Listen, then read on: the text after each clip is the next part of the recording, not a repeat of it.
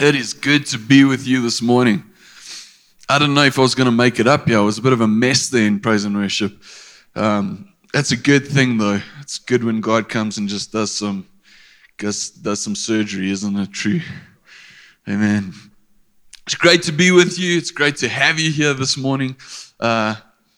Josh, good to have you here, all the way from right now, East London. Paul and Beth's son with us here this morning. Great to have you here with us. So, if you are visiting with us this morning, welcome. It's great to have you here. If you're a regular, it's always good to have you with us. You will know that last week we started a series called Back to Basics, Principles for Successful Living. And this morning, we're going to carry on with that series. So I'm going to take a couple of minutes and just try and catch us up for those of you who weren't here last week. And I know how it is. Sometimes we listen to like a quarter of what's actually said, and we need a bit of a recap. I've been on the other side of this mic as well. So here we go. At the moment, we're busy with this series, Back to Basics. And throughout the series, we're just really looking at how God's Word gives us some basic principles for successful living. Where do we find these? We know the book of Proverbs, but specifically we're looking right now at the Ten Commandments, looking at these principles within the Ten Commandments. Now, many people see the Old Testament, the Ten Commandments as a list of rules and regulations, kind of see them as old and outdated and done with. But I believe that the Ten Commandments are so much more than just that. I believe that it's a list of basic principles that if we follow them and apply them, they lead to a successful life. So last week we showed you that the Ten Commandments are not obsolete, they are not outdated, and we didn't come up with that. Paul and Jesus himself said this. Paul says to us in Romans 7 verse 12, he says, the law itself is holy and its commands are holy and right and good. Jesus went on in Matthew, earlier on, said in Matthew 5 verse 17, he says, do not think that I've come to abolish the law, to do away with the law. I've not come to abolish them, but to fulfill them. And here's the thing that we need to remember. We are not saved by fulfilling the law. We are not saved by fulfilling the law. We are saved by grace through our faith in Jesus Christ. So last week we looked at the first commandment where God says in Exodus 20 verse 3, he says, you'll have no other gods before me. And basically what he was saying is if you put me first, and give me priority in your life, success will follow. And when we talk about giving God priority, it'll show in different areas in our lives. It'll show in our obedience to His Word. It'll show by us putting Him first when it comes to His Word. Then it'll also come in three different types of firsts. It'll come in giving Him the first of our day, spending time in His Word and engaging with Him during the first moments of our day. It will come in giving Him the first of our week, coming on a Sunday being the first day of the week and engaging with His people and getting together within the gathering of the saints, spending time together as a family in Christ, in His Word. And then giving Him the first of our month, the first of our increase with our tithe and our offering. And these are areas where we show that we have put God first. And whenever we put God first and we follow His instructions, blessing follows. In Joshua 1 verse 7, it says it this way. It says, be careful to obey all the laws my servant Moses gave you. Do not turn from it to the right or to the left, that you may be successful wherever you go. And God is saying, you follow my word, success will follow you. You follow my word, success will follow you.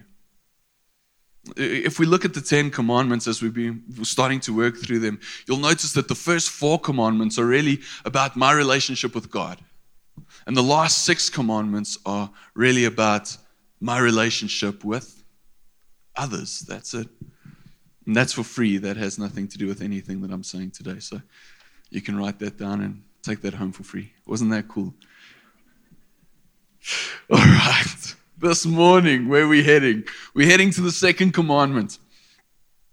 We find the second commandment in Exodus 20, verse 4 through 5. Well, there are a couple of scriptures, but we're specifically going to be focusing on Exodus 20, verses 4 and 5a. And it says this: "You must not make for yourself an idol of any kind or an image of anything in the heavens or on earth or in the sea.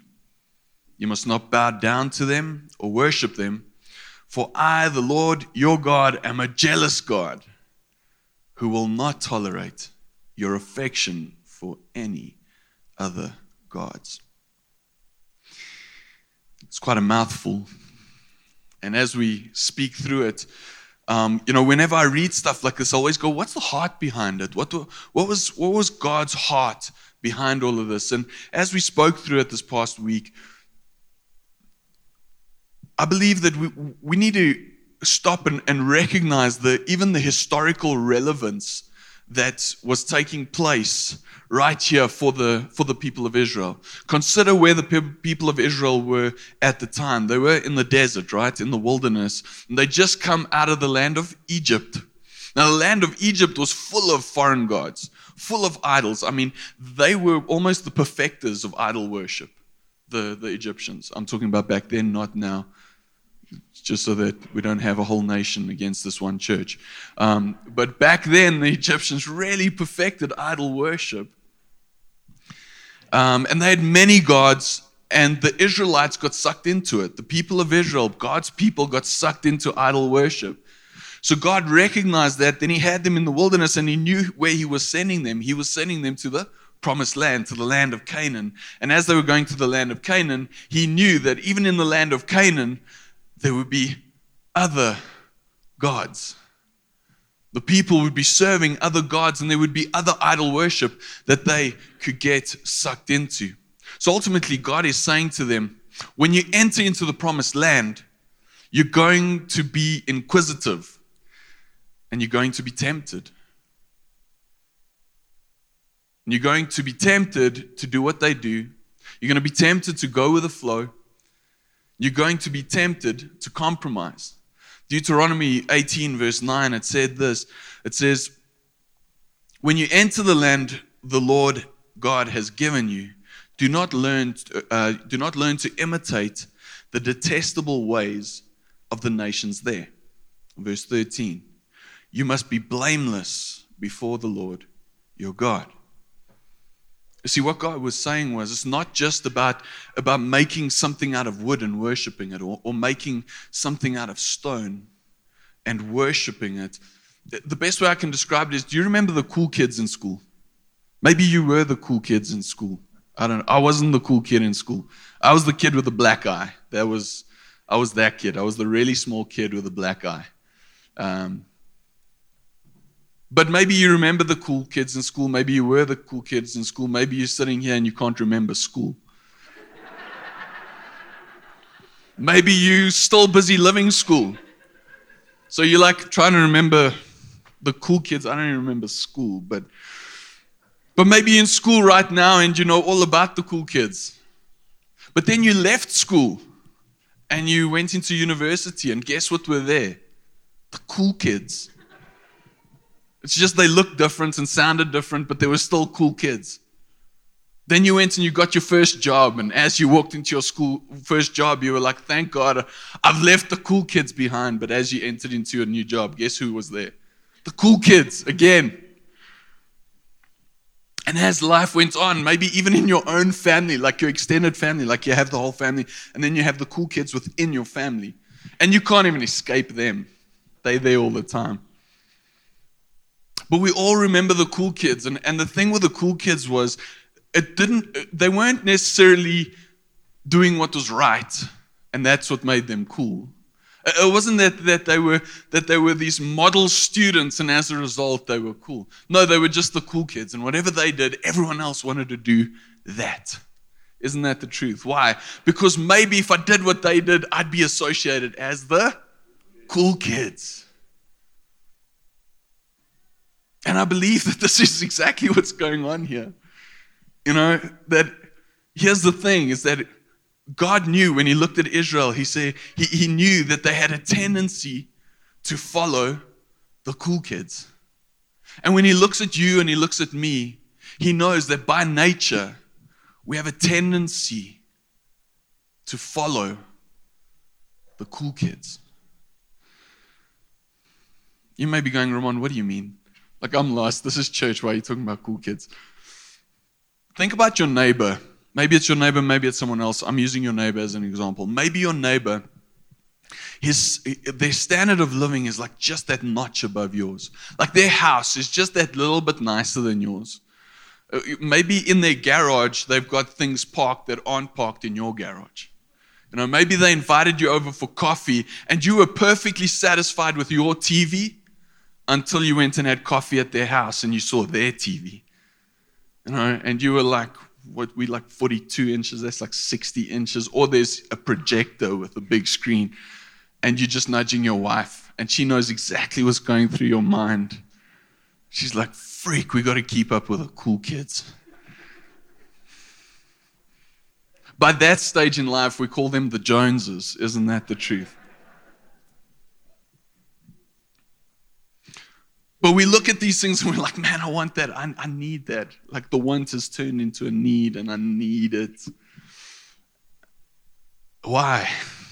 Because we have a tendency to follow.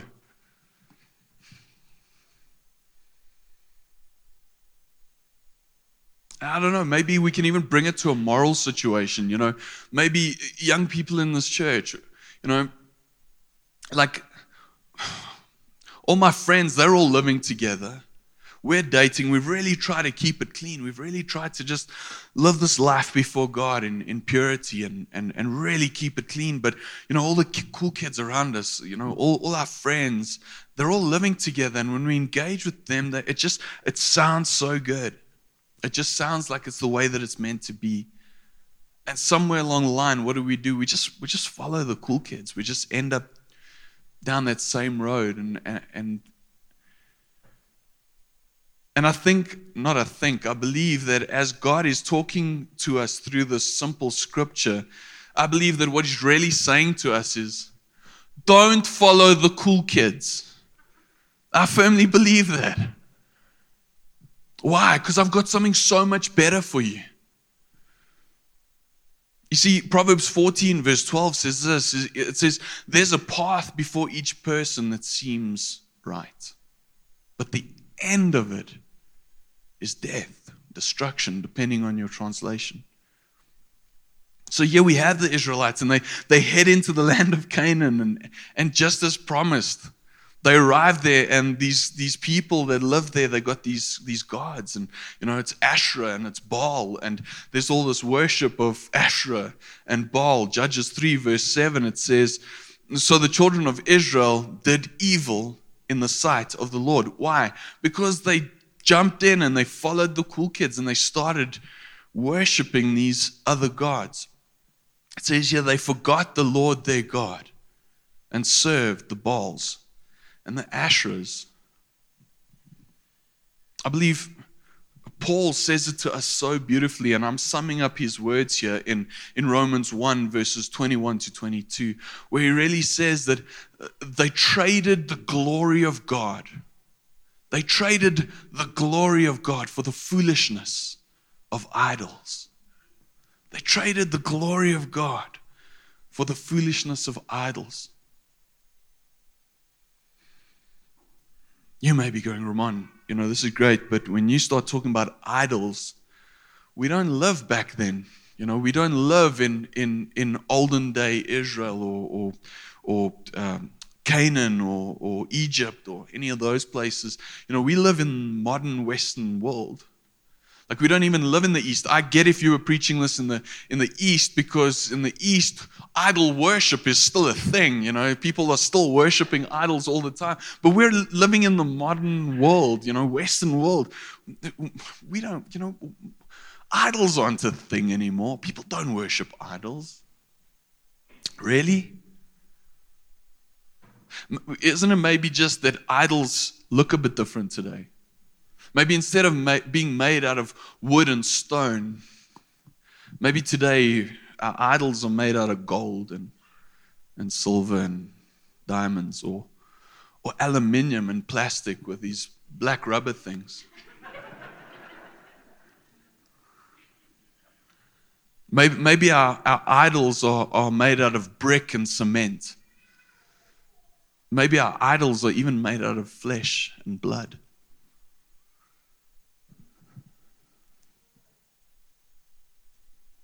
So we got to stop and ask ourselves, so what is an idol then?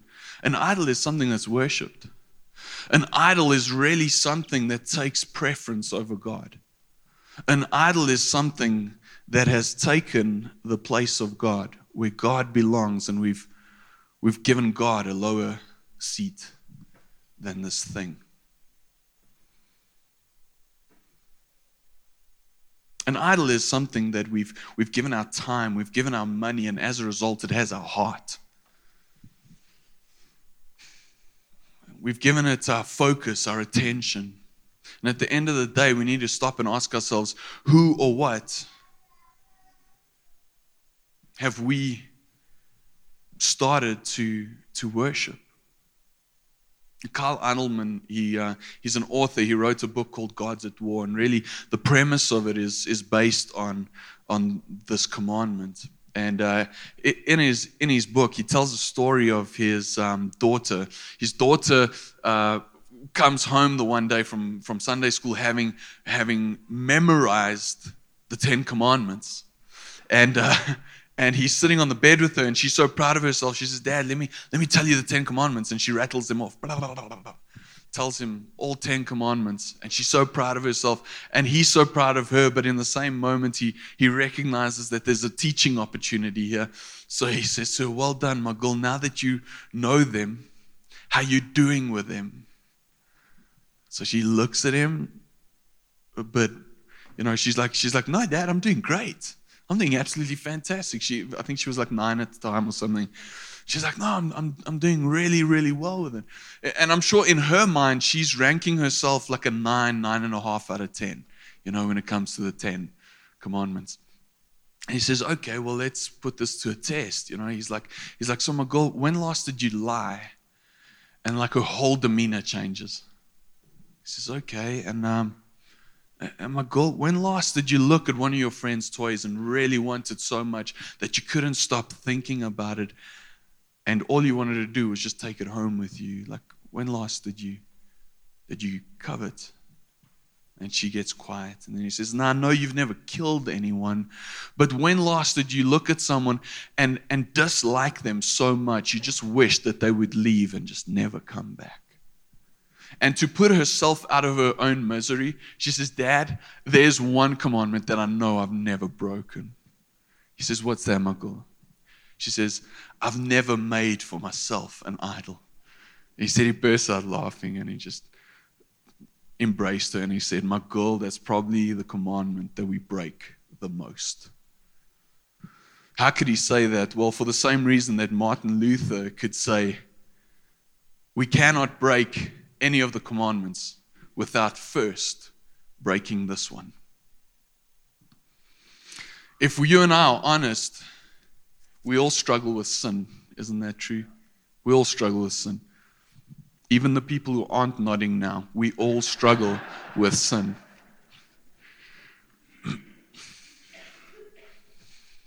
And as we are honest and open with God and allow Him to address our hearts and allow Him to dig and just dig with Him into our lives, we start to realize that our sin, it's actually just the fruit. It's just the stuff that people can see. It's just the stuff on the surface. But the truth is that as we dig, we find that there's actually a root called an idol. So at the root of our sin struggle lies an idol. Now, you may be going, Ramon, this is freaking me out. So there's an idol in my life. How do I identify this idol? How do I find out if there really is an idol in my life, and what does he look like, and how did he get there, and all of those questions. And I believe in order to really identify the idol in our lives, we need to ask ourselves this question. How many of you know that an idol may not necessarily start off as a bad thing? It could even be a good thing. My wife is a very good example of that. She's a good thing. How do I know that? Because the Bible tells me that. It says, whoever finds a wife finds a good thing. So I have confirmation that she is a good thing. And I just happen to really, really believe that. But she's a good thing in my life. However, how many of you know that if I ever gave her the affection and the love, she needs the love and affection, and I need to be pouring that into her. Why? Because that's my role as a husband. I need to show her that she is the best thing that God has ever given me and treat her the way that God wants me to treat her. Correct. But the moment that there comes an imbalance where I start to give her the love and affection that belongs to God, where I elevate her in my life to above God, how many of you know that a good thing then becomes a bad thing? And I believe the biggest question we need to ask ourselves is, has a good thing become a God thing? Has a good thing become a God thing? Has a good thing become a God in my life?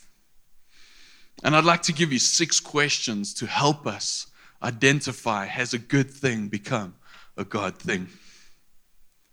They're going to be up on the board there. We're going to hit them 3 at a time. But the first question is this. What has left you feeling most disappointed? In your life, what has left you feeling most disappointed? If you're not sure, ask yourself this. What do I complain about the most? What do I complain about the most? If you don't know, ask your loved ones. They know exactly what you complain about the most. Secondly, what do you sacrifice most of your time and money to? Thirdly, on the second one, go look at your diary. Go look at your bank statements. They may identify something for you. Thirdly, what do you worry about? What consumes you? What do you worry about? Fourth, where do you go when you're hurt and need comfort? Where do you go when you're hurt and you need comfort? Is it a substance? Is it a person? Is it a website? Where do we go? Where do we go when we're hurt and we need comfort? Fifth, what makes you mad? What makes you, what just gets under your skin, and what makes you mad? And then lastly, what do you dream about? What are you most passionate about? And I want to say this, if as you're answering those questions and the same thing keeps popping up, it should be a really good indication of where the idol just might be. So what am I saying? What am I putting before God? What am I putting before God? What is taking God's rightful place in my life? You know, we're busy right now with a series called Back to Basics, Principles for Successful Living. And when I think of that word success, I think we can warp it so badly in our minds, because the moment we talk about being successful, I think a lot of us think about just climbing the corporate ladder. Isn't that the truth? You know, like building up bank, having a bank balance that makes people, you know, then I'm successful. When I look at this statement, the success that I see here is, when I think of success, I think about lives that please God. When I live a life that pleases God, I believe I'm living a successful life. It might not be to the world standard. It might not be to the standard of my neighbor or the cool kids. But when I live a life that legitimately pleases God and honors God, I believe I'm living a successful life. And a life that pleases God brings success. We saw it last week. Psalm 1, verse 1 through 3, it says, "Blessed are those who don't hang out with all of these folks and to the point where you're influenced by them. And blessed is the man whose delight is in the law of the Lord, and on his word we meditate both day and night." And then it goes and it talks about the overflow of what that looks like. In the last line in verse 3, it says, "Whatever he does prospers." Whatever he does prospers. A life that honors God, whatever he does, prospers.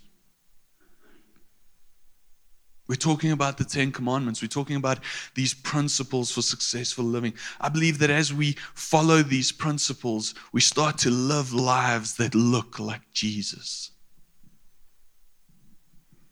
I don't have a greater desire in my life than the desire to look like Jesus.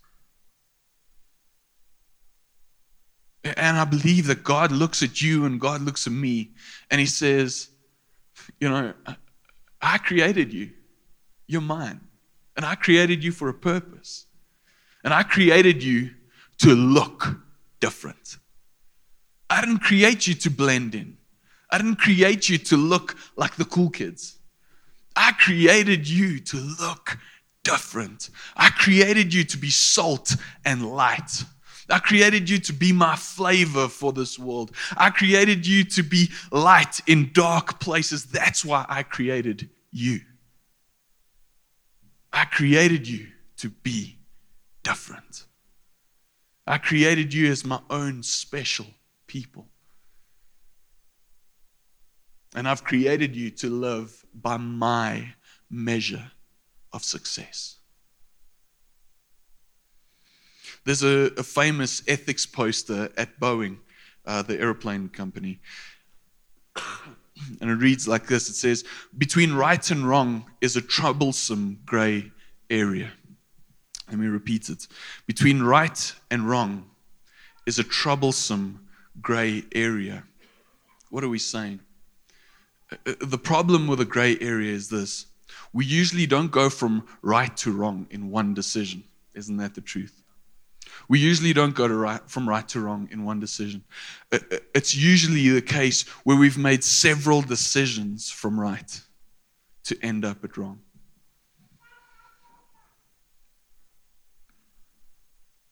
See, it's a process of compromise and doing what everyone else is doing.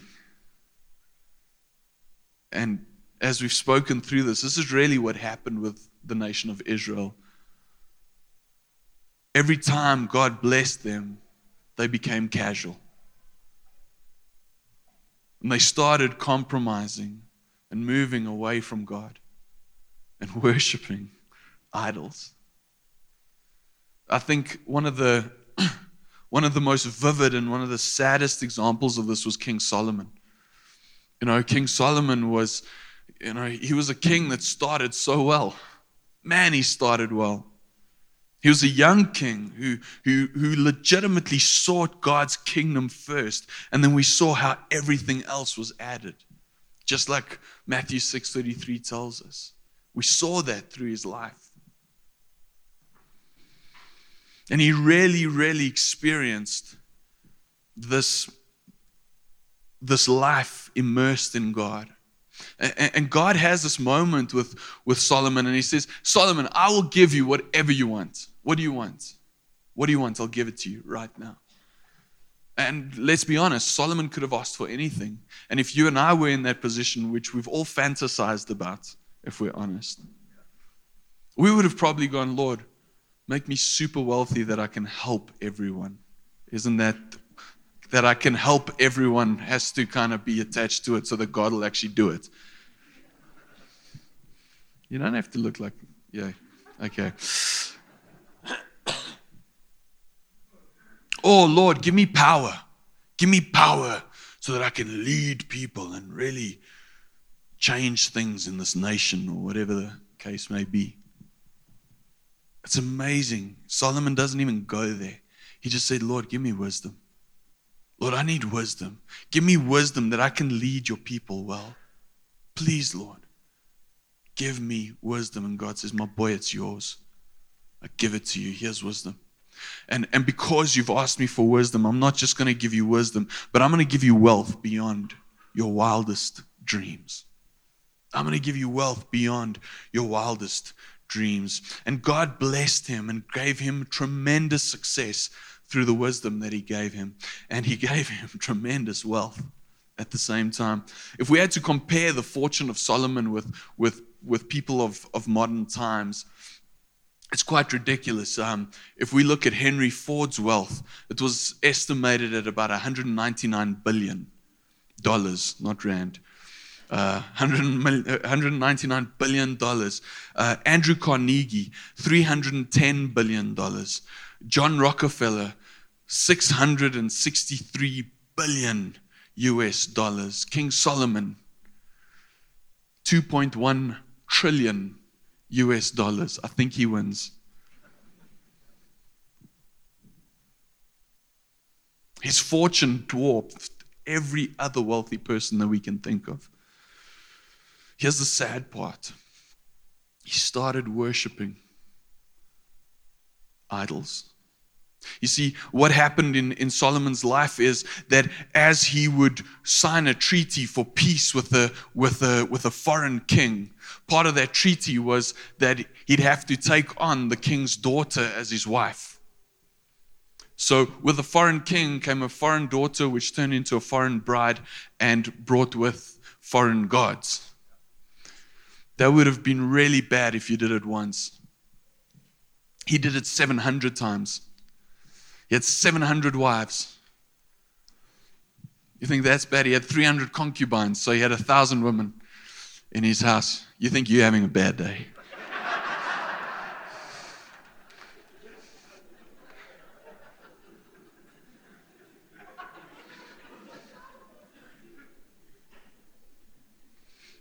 It's amazing how we don't have to say too much right there.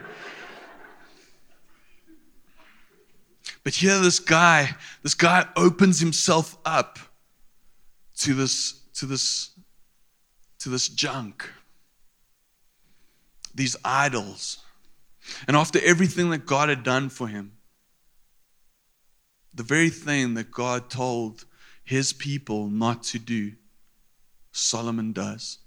The very thing that God warns us of in the second commandment, Solomon does. And here was a king who probably could have gone down in history as one of the greatest kings ever. But sadly, Solomon ends up being remembered, yes, for his wisdom, but for the end of his life, he gets remembered as a failure. He gets remembered as a disgrace. One scholar described his life as the most terrible tragedy the world has ever seen. Why? Because he followed the crowd. What crowd? Well, he had 1,000 wives. There's the crowd right there. And he followed their idols. He followed their gods. He started to worship them. And he allowed his heart to be owned by the things and not by the creator of the things.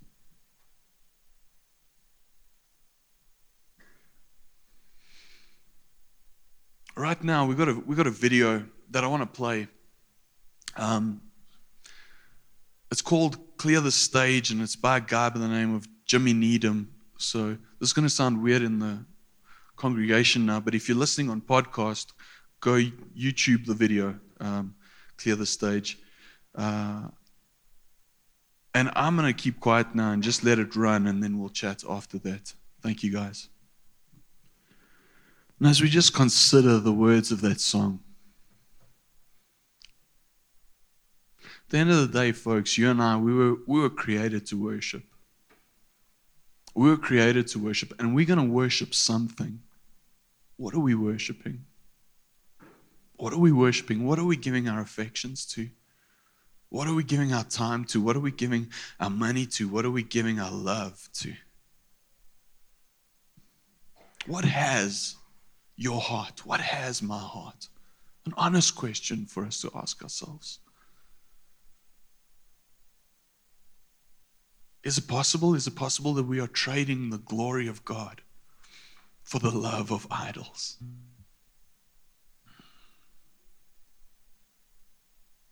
There's that line in that song where he says, clear the stage. What's that first line? I've forgotten it now. Clear the stage and set the sound and lights ablaze. If that's the measure you must take to crush the idols. Folks, in our lives, what do we need to set ablaze? What do we need to set on fire? What do we need to burn? What do we need to get rid of to crush the idols in our lives?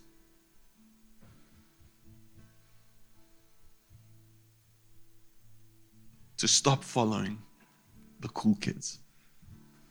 To start following the principles of God's word. Life-changing principles. To start following His heart for your life, for my life. To realize that He didn't create us to blend in or look the same. But that He created us to stand out, to be different. That He created us to set the tone, to be the flavor, to be the light. And all of this starts at one place. Give God His rightful place. Right now, I didn't prepare you, but it's just kind of happened.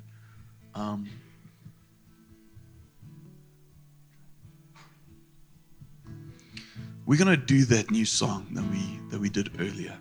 And here's what I'm going to ask.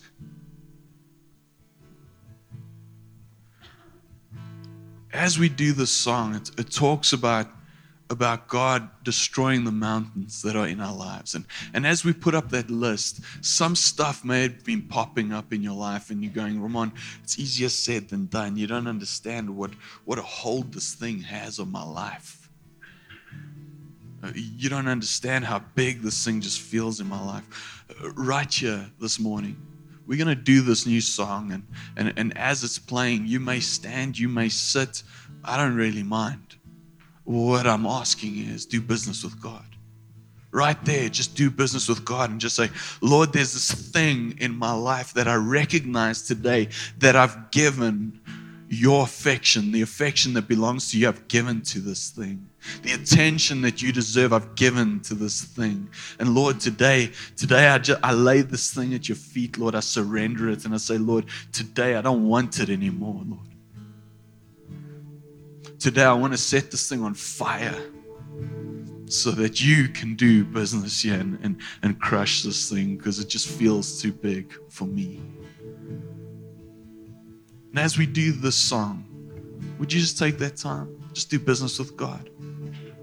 Thank you, Duncan.